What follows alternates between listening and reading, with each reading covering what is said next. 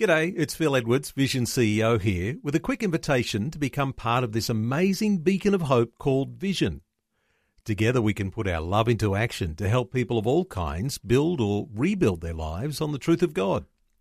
Please consider the part you can play during our upcoming Visionathon appeal, remembering that it's your support that makes Vision possible, including this podcast. 2020, bringing a biblical perspective on life, culture and current events. Weekdays on UCB's Vision Radio Network. Find out more at vision.org.au. Don Batten, welcome to 2020. Well, thank you, Neil. Good to be here. Don, I've been talking about us discussing issues from the Garden of Eden. Well, you're a horticultural researcher, and I guess this is one of your areas of expertise. Well, that's true, and I'm really encouraged by the fact that the first things that God created were fruit trees. Okay. That's what it says. The first things created were fruit trees, and that's what I did research on. Does that give you any seniority around the office when people are saying, I'm talking about animals, and you say, well, fruit trees came first? You could wish. What sort of things would we be thinking about if we're discussing fruit trees, the Garden of Eden, and the things that we might see around us today that might, cause us to question the things that are happening with this creation-evolution debate? Is there any things that we would be interested in? Well, one of the big things that people wonder about or ask a question is, how can God be good if there's so much bad stuff in the world today? And when we look at the Garden of Eden in the Bible, we find that it was a paradise.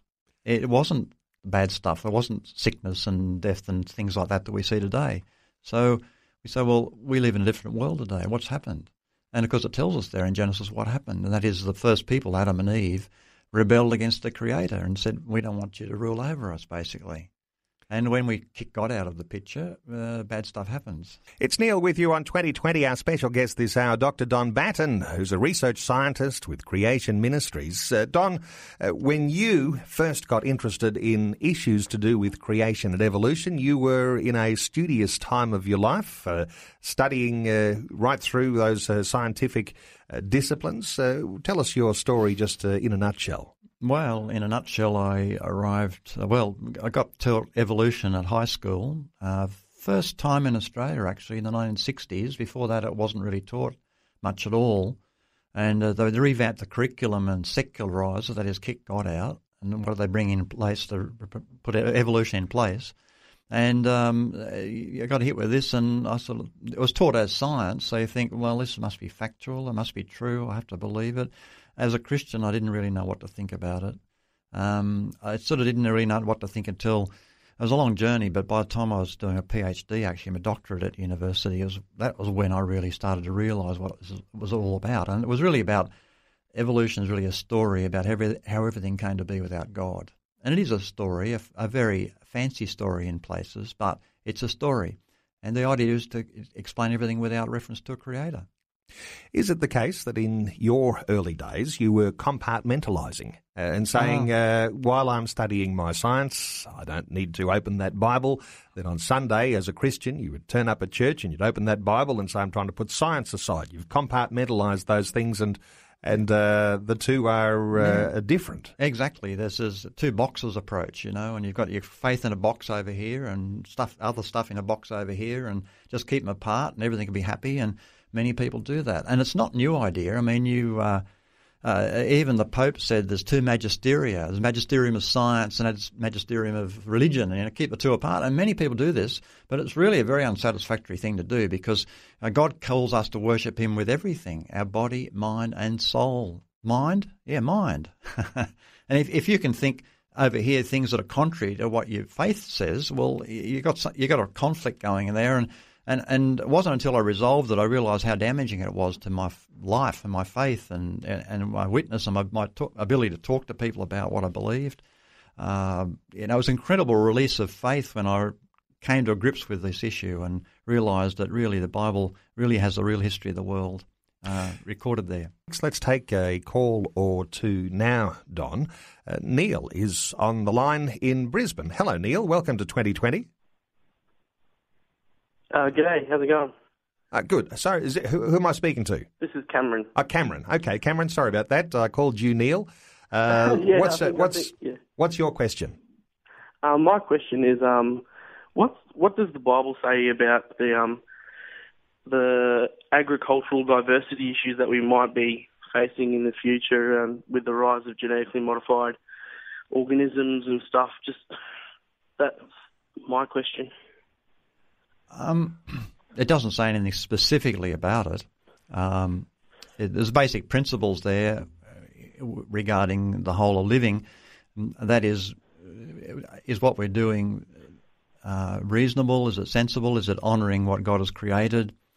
Different questions like that can be applied to these things, and of course God granted us with the ability to think and to reason things out, and so we apply these things to what we do. Now, some people have looked at, say, genetically modified food and said, in the Old Testament it says in the law there you're not allowed to mix different animals or different plants and things.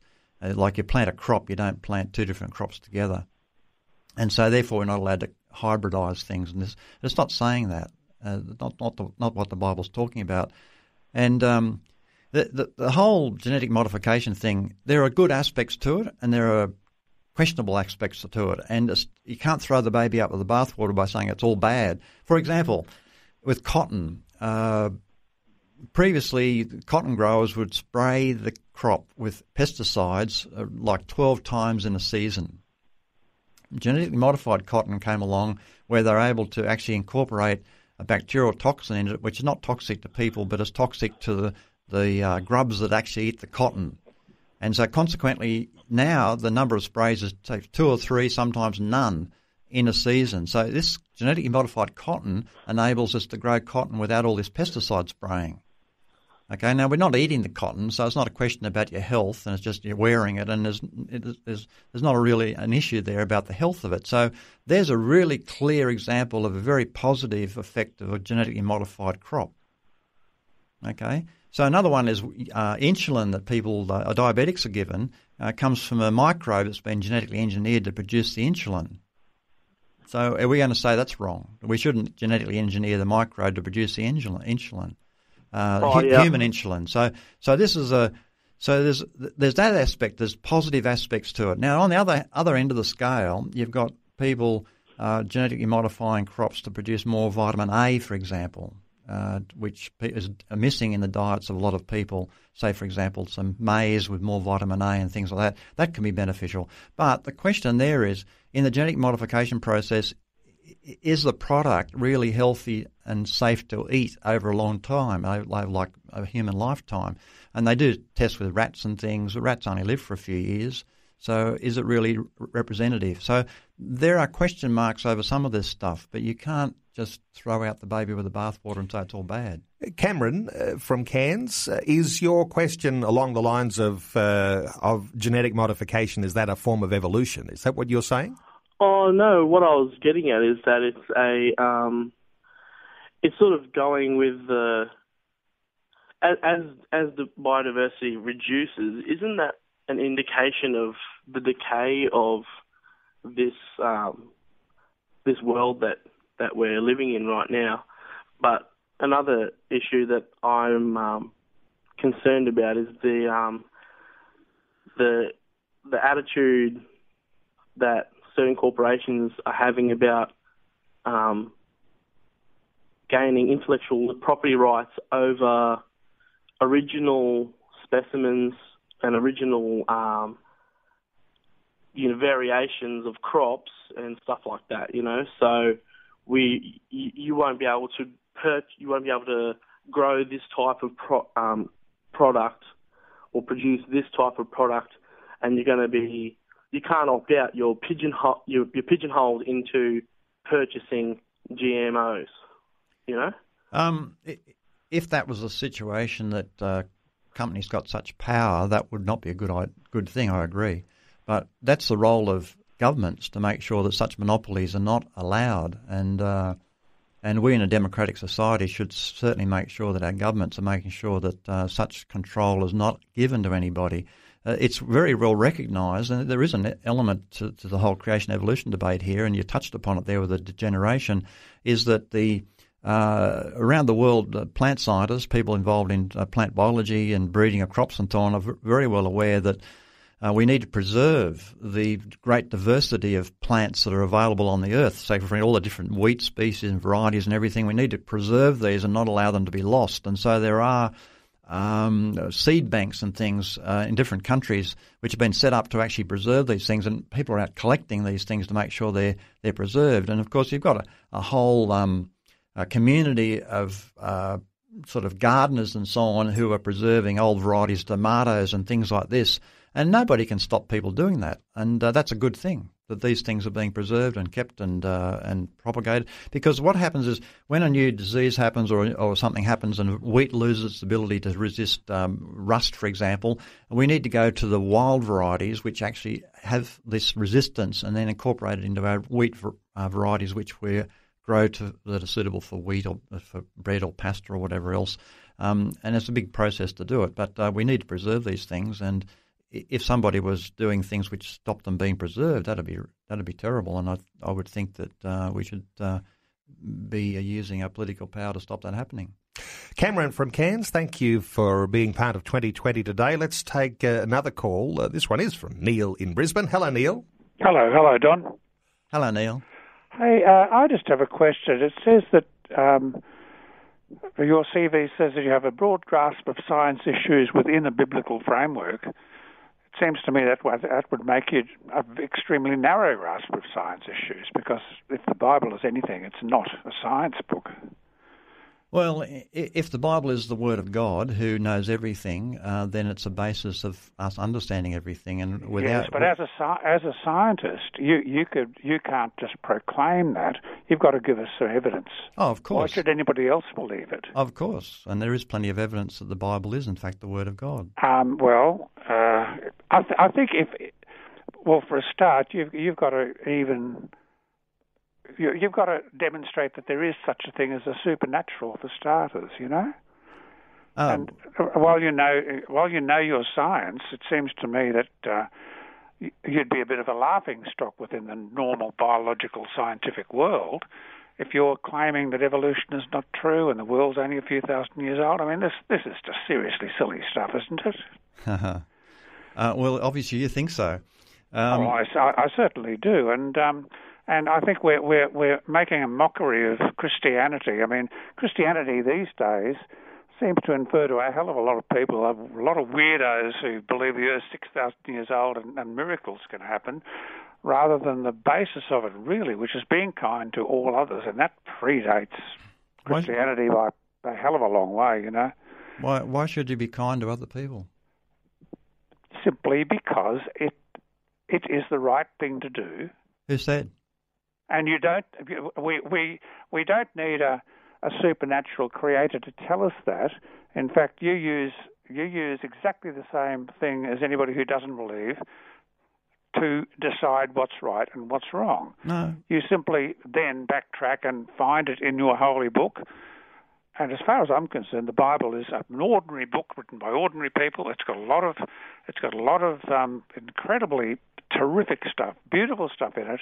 And to imagine that it is literally true is making a mockery of the marvelous stuff that's in it. Or perhaps, and I really think it's doing us such a disservice. You're going to actually... And it's dumbing the whole thing down so much, Don. You're going to allow me to say something, or are you just going to give us a monologue? No, well, you just asked me a question. I gave you the answer. Well, you didn't give me an answer, actually. Yeah. If we just rearrange pond scum, if we just chemicals from a big bang, how do you get what we ought to do out of that? So you're basically saying proof through personal incredulity. How does postulating a supernatural creator explain anything? You're sidestepping the question. I asked you, how do you get what we ought to do, that we should be kind to one another, if we are just bags of chemicals? Because we are not just bags of chemicals. We are bags of chemicals, but we have a biologically functioning brain. Which is just chemicals. Not just chemicals. You make it sound as if chemicals... Of course it's chemicals, but not just. It's not a derogatory term that we're made of chemicals. Uh-huh. So when you die, you're going to become fertilizer? Well, hopefully. Nothing more? Well, who would want Who would want anything more? I mean, well, life is so if you and I are just going to become fertiliser when we die, what does it matter what anybody does? We all become fertiliser anyway, so it doesn't matter. Right here and now, Don. Why does it matter? Ultimately, we both end up as fertiliser. Why does it matter? See, if there is no God, nothing matters. In fact, atheist philosophers have actually made that very clear. Richard Dawkins, he's not a philosopher, but he's an atheist. He's made it very clear that the world has no meaning, no purpose. When you die, that's just the end. That's the end of everything. So if that's the case, surely is something that we, and I've not. But there is no meaning and purpose if we just become fertiliser. There's nothing matters. But you are wrong about that. You see, you must. If you're a scientist, you've got to. Is this a hypothesis that you think, or are you absolutely sure it's true without a shadow of a doubt? It seems to me if you're a good scientist, anything you say must be a hypothesis that relies on evidence and future evidence to support it. Your opinion about meaning of life is not in the least related to your skills or otherwise as a scientist. You actually changed the subject here. We talked about a while ago, you were saying how you don't need the Bible or God to actually tell you how to behave. But in fact, I said to you, well, how do you get that from the fact that we're just chemicals and some sort of accident from a big bang? You don't get it from that. So if God doesn't exist, there is no basis for morality, absolutely. You can't say what is right, what is wrong, what is good, what is evil. You have an opinion about it. You have an opinion about it for sure. Everybody has an opinion about what's right and what's wrong. But ultimately, if God doesn't exist, it's just your opinion. Don, you use exactly the same technique I do. You know what's right and wrong, and then you look in the Bible. And the Bible actually says, Jesus said, love one another, and he says, do unto your neighbour as you would have them do unto you. And words to that effect. That's the golden rule. The golden rule doesn't come from chemistry. It doesn't. It comes from human intelligence and knowledge and workings of humans' brain, and it predates Jesus Christ and Christianity by many hundreds of years, as you well know. Well, I don't know how it can. It's in the Old Testament, so I don't know how it can predate it very much at all. It's Confucius.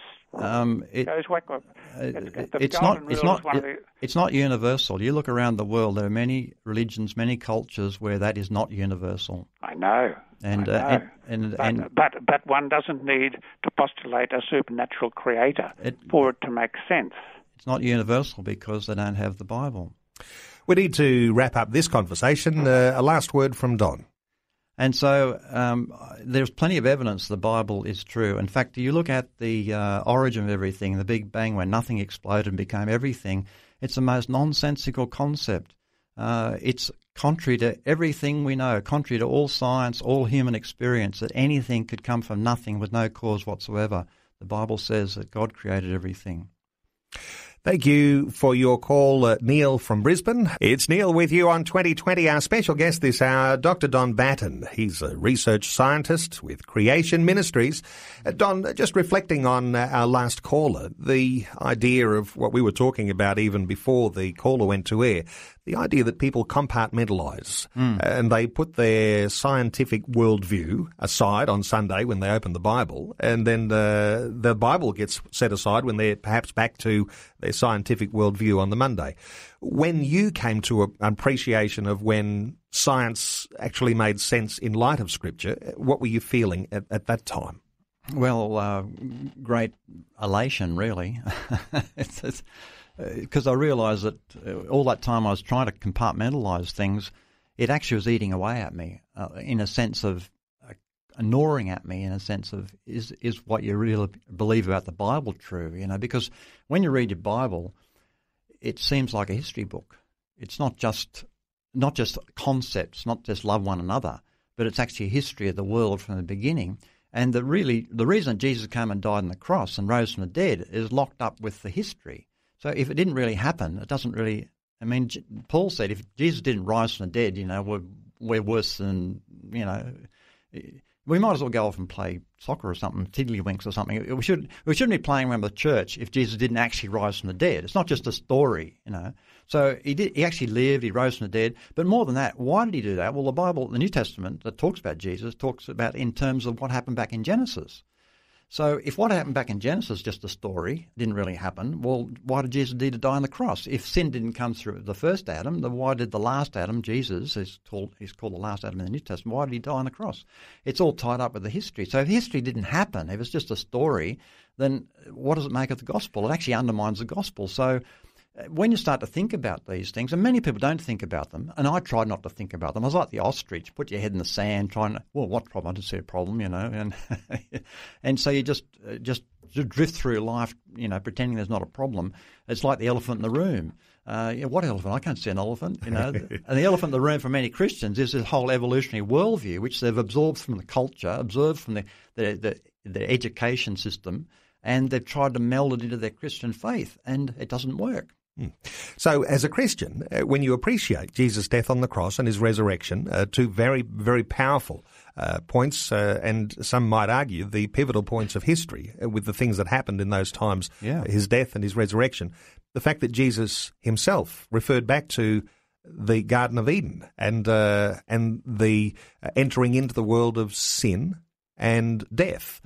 Those are the things that are being dealt with on the cross and through Jesus' resurrection. So we can't ignore those. They have to be a part of the way we articulate our faith. Yes, that's right. And if you get rid of those, you really undermine the whole reason for the gospel, the whole reason for Jesus dying, and the whole rationale for our faith. Well, as you might appreciate, the phone has been running hot. And let's take some more calls. You can be a part of our conversation. 1-800-880-876 is our number. Let's take Michael from Coburg in Victoria. Hello, Michael. Welcome to 2020.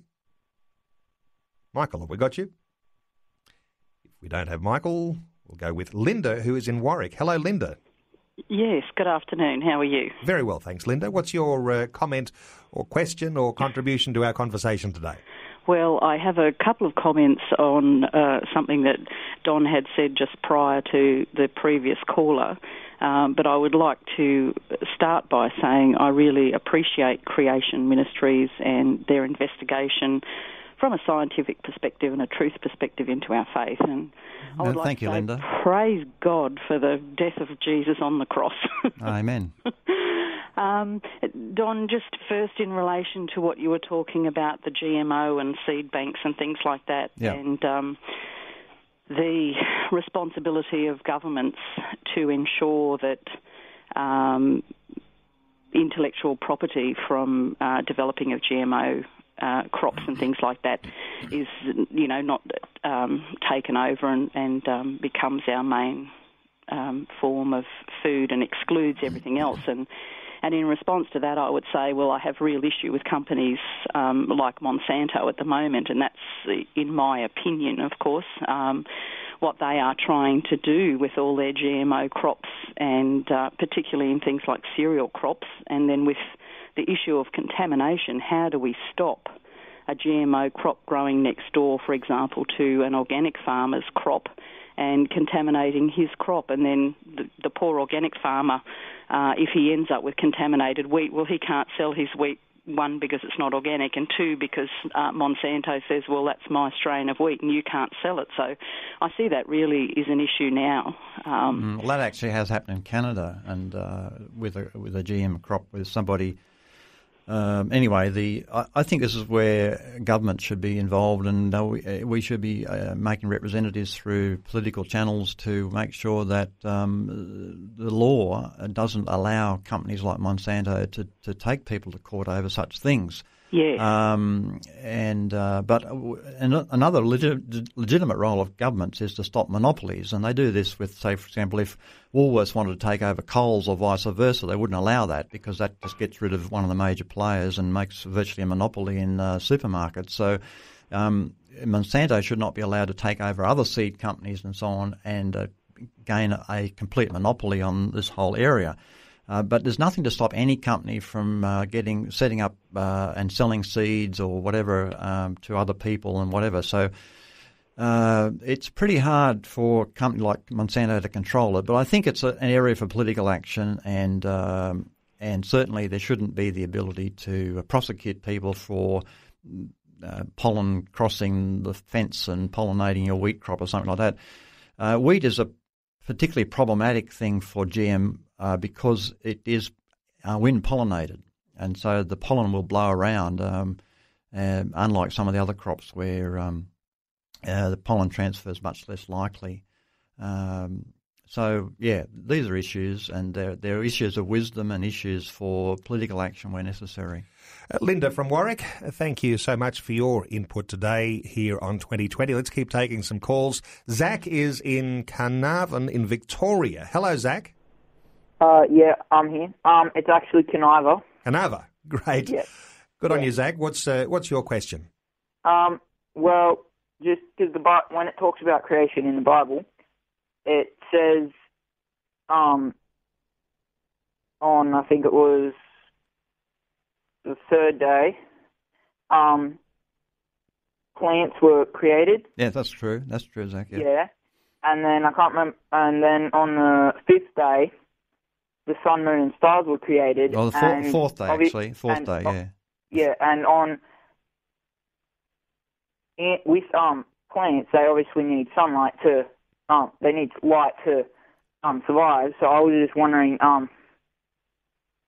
do we actually need the sun, moon, and stars for light, or if we do, then would it have had to be God providing a supernatural source? Well, you read there on the first day, it says, God said, let there be light, and there was light, and there's evening, morning the first day, or day one. So light was created before the sun.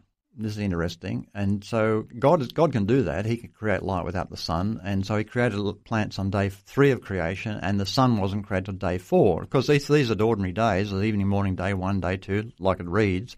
Then plants can be created on one day, and then the sun can be created the next day. They'll live for 24 hours without light. That's not a problem. So the straightforward reading of it, it's not a problem at all, but it does say that God created light in the beginning before he created the sun. And so you have the light provided there anyway. Does that answer your question, Zach? Yeah, pretty much.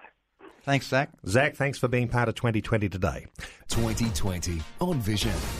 It's Neil with you on 2020. Dr. Don Batten from Creation Ministries, our guest this hour, and so many great callers calling through with questions and comments. Let's take another one. Joe is in Yarrawonga. Hello, Joe. Welcome to 2020. Hi, how are you? Very good. What's your question for Dr. Don? As I was saying to the gentleman that picked up the phone before, I'm not very good at condensing things, but I'll try. Okay. My concern is, we bring our children up with a Christian faith. We're very fortunate that my husband has a very good scientific understanding of these things, and so we can probably input a lot into our kids as opposed to creation versus evolution. Our children are primary school age at the moment. What I guess I find is both interesting and concerning is the fact that sometimes even your Christian schools still have that element of evolution that they put through with their studies. It's almost like we're not game to say no to evolution directly. We're putting into our kids as much as we possibly can, but I was just wondering what Don's opinion was on that. I find it a little bit bemusing personally if we have a Christian faith and they go to a Christian school. That to me, that would think they would be taught creation. And going by our caller earlier, our gentleman from Brisbane, our children are young now, but they're going to come up against this opposition as they grow through school. And I know in the past, I've known children when they were younger, they got to high school and were completely shouted down by the teachers when they dared to raise their creation faith, so to speak. I was just wondering what thoughts Don had on that. That's about how to arm your kids. We can do the best that we can, but just trying to figure out a way where by the time they get to that stage where they really are facing the true opposition. Well, here's the bottom line. We've raised 3 kids that are now adults, and all 3 are strong Christians. And parents have a big responsibility here. It's not just a matter of leaving it to the school, as you recognised. And one of the great resources we had in our family is Creation Magazine. This is before I had anything to do with Creation Magazine, before I was an editor. We had it in our home, and so the children would see the Creation Magazine and resources like that, Creation Magazine and videos, DVDs and things that are available. We would watch David Attenborough, for example, with our kids, not shelter them from evolution, watch David Attenborough with our kids and teach them to distinguish between the storytelling and the facts. And so every time he said something outrageous, like he said, well, this little mud skipper here was walking out on the land. It grew legs and it was our ancestor, this sort of stuff. You sort of laugh at it and teach the kids to realise that the mud skipper's real and some of the biology is real, but the storytelling about it, the evolution, is actually a story and a fanciful story at that. And so teach our kids, not shelter our kids from evolution, but to teach them to think properly about it. In fact, I would say that Christian kids should understand evolution better than the non-Christian kids. Not be sheltered from it, but understand it better. Understand why it doesn't work. That's the thing. And there's nothing to be fearful of this. And one of the problems with Christian schools is this.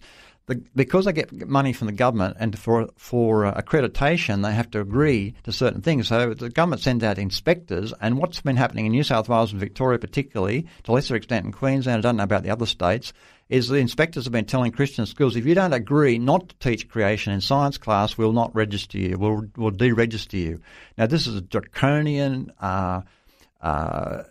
thing that's happening. Christian schools are being forced to become like state schools, in other words.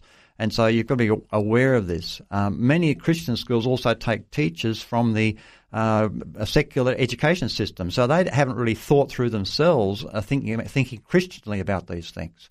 So there's a whole lot of issues there. But look, the bottom line is parents need to be involved and get the resources. Creation.com, there's masses of material. There's the DVDs, magazine, and things like that. No, I just find there's so much information out there that supports the Bible in so many ways, and so much more of it coming out every day. Indeed so, yeah. It kind of bemuses me rather a lot as to how people can still come up with the view of, the Bible is just a story, and there's so much more evidence there to prove that it wasn't. But thank you for that. Very much for that, and we really appreciate the work that you do through Creation Ministries. Thank you very much. Well, thank you. Thank you bye-bye. to Joe from Yarrawonga in Victoria. We won't have time to take any more calls, but just to pick up on what Joe was saying there is so much more information available now, and reflecting on what some of our earlier callers have been talking about, and a scientific approach to the way we think about who we are and the Bible's description of that. Yeah. The evidence is continuing to mount. Absolutely. In fact, people are hung up about the guy a while ago was talking about the thousands of years, how ridiculous it is. Actually, it's an article on our website, 101 evidences for a young age of the earth and the universe, which I wrote actually, but it's 101 evidences, actually 101 listed evidences, references to material and so on. There's an enormous amount of material, but people just never heard of it.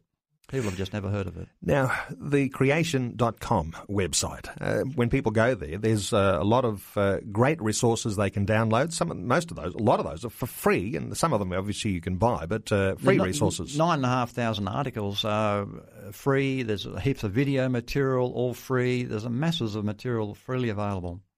Well, so Creation.com, and thanks to everyone who called in through the hour and put your questions to Dr. Don Batten from Creation Ministries. Don, it's just been a pleasure. Thanks so much for being with us today on 2020. My pleasure, Neil. Good to be with you.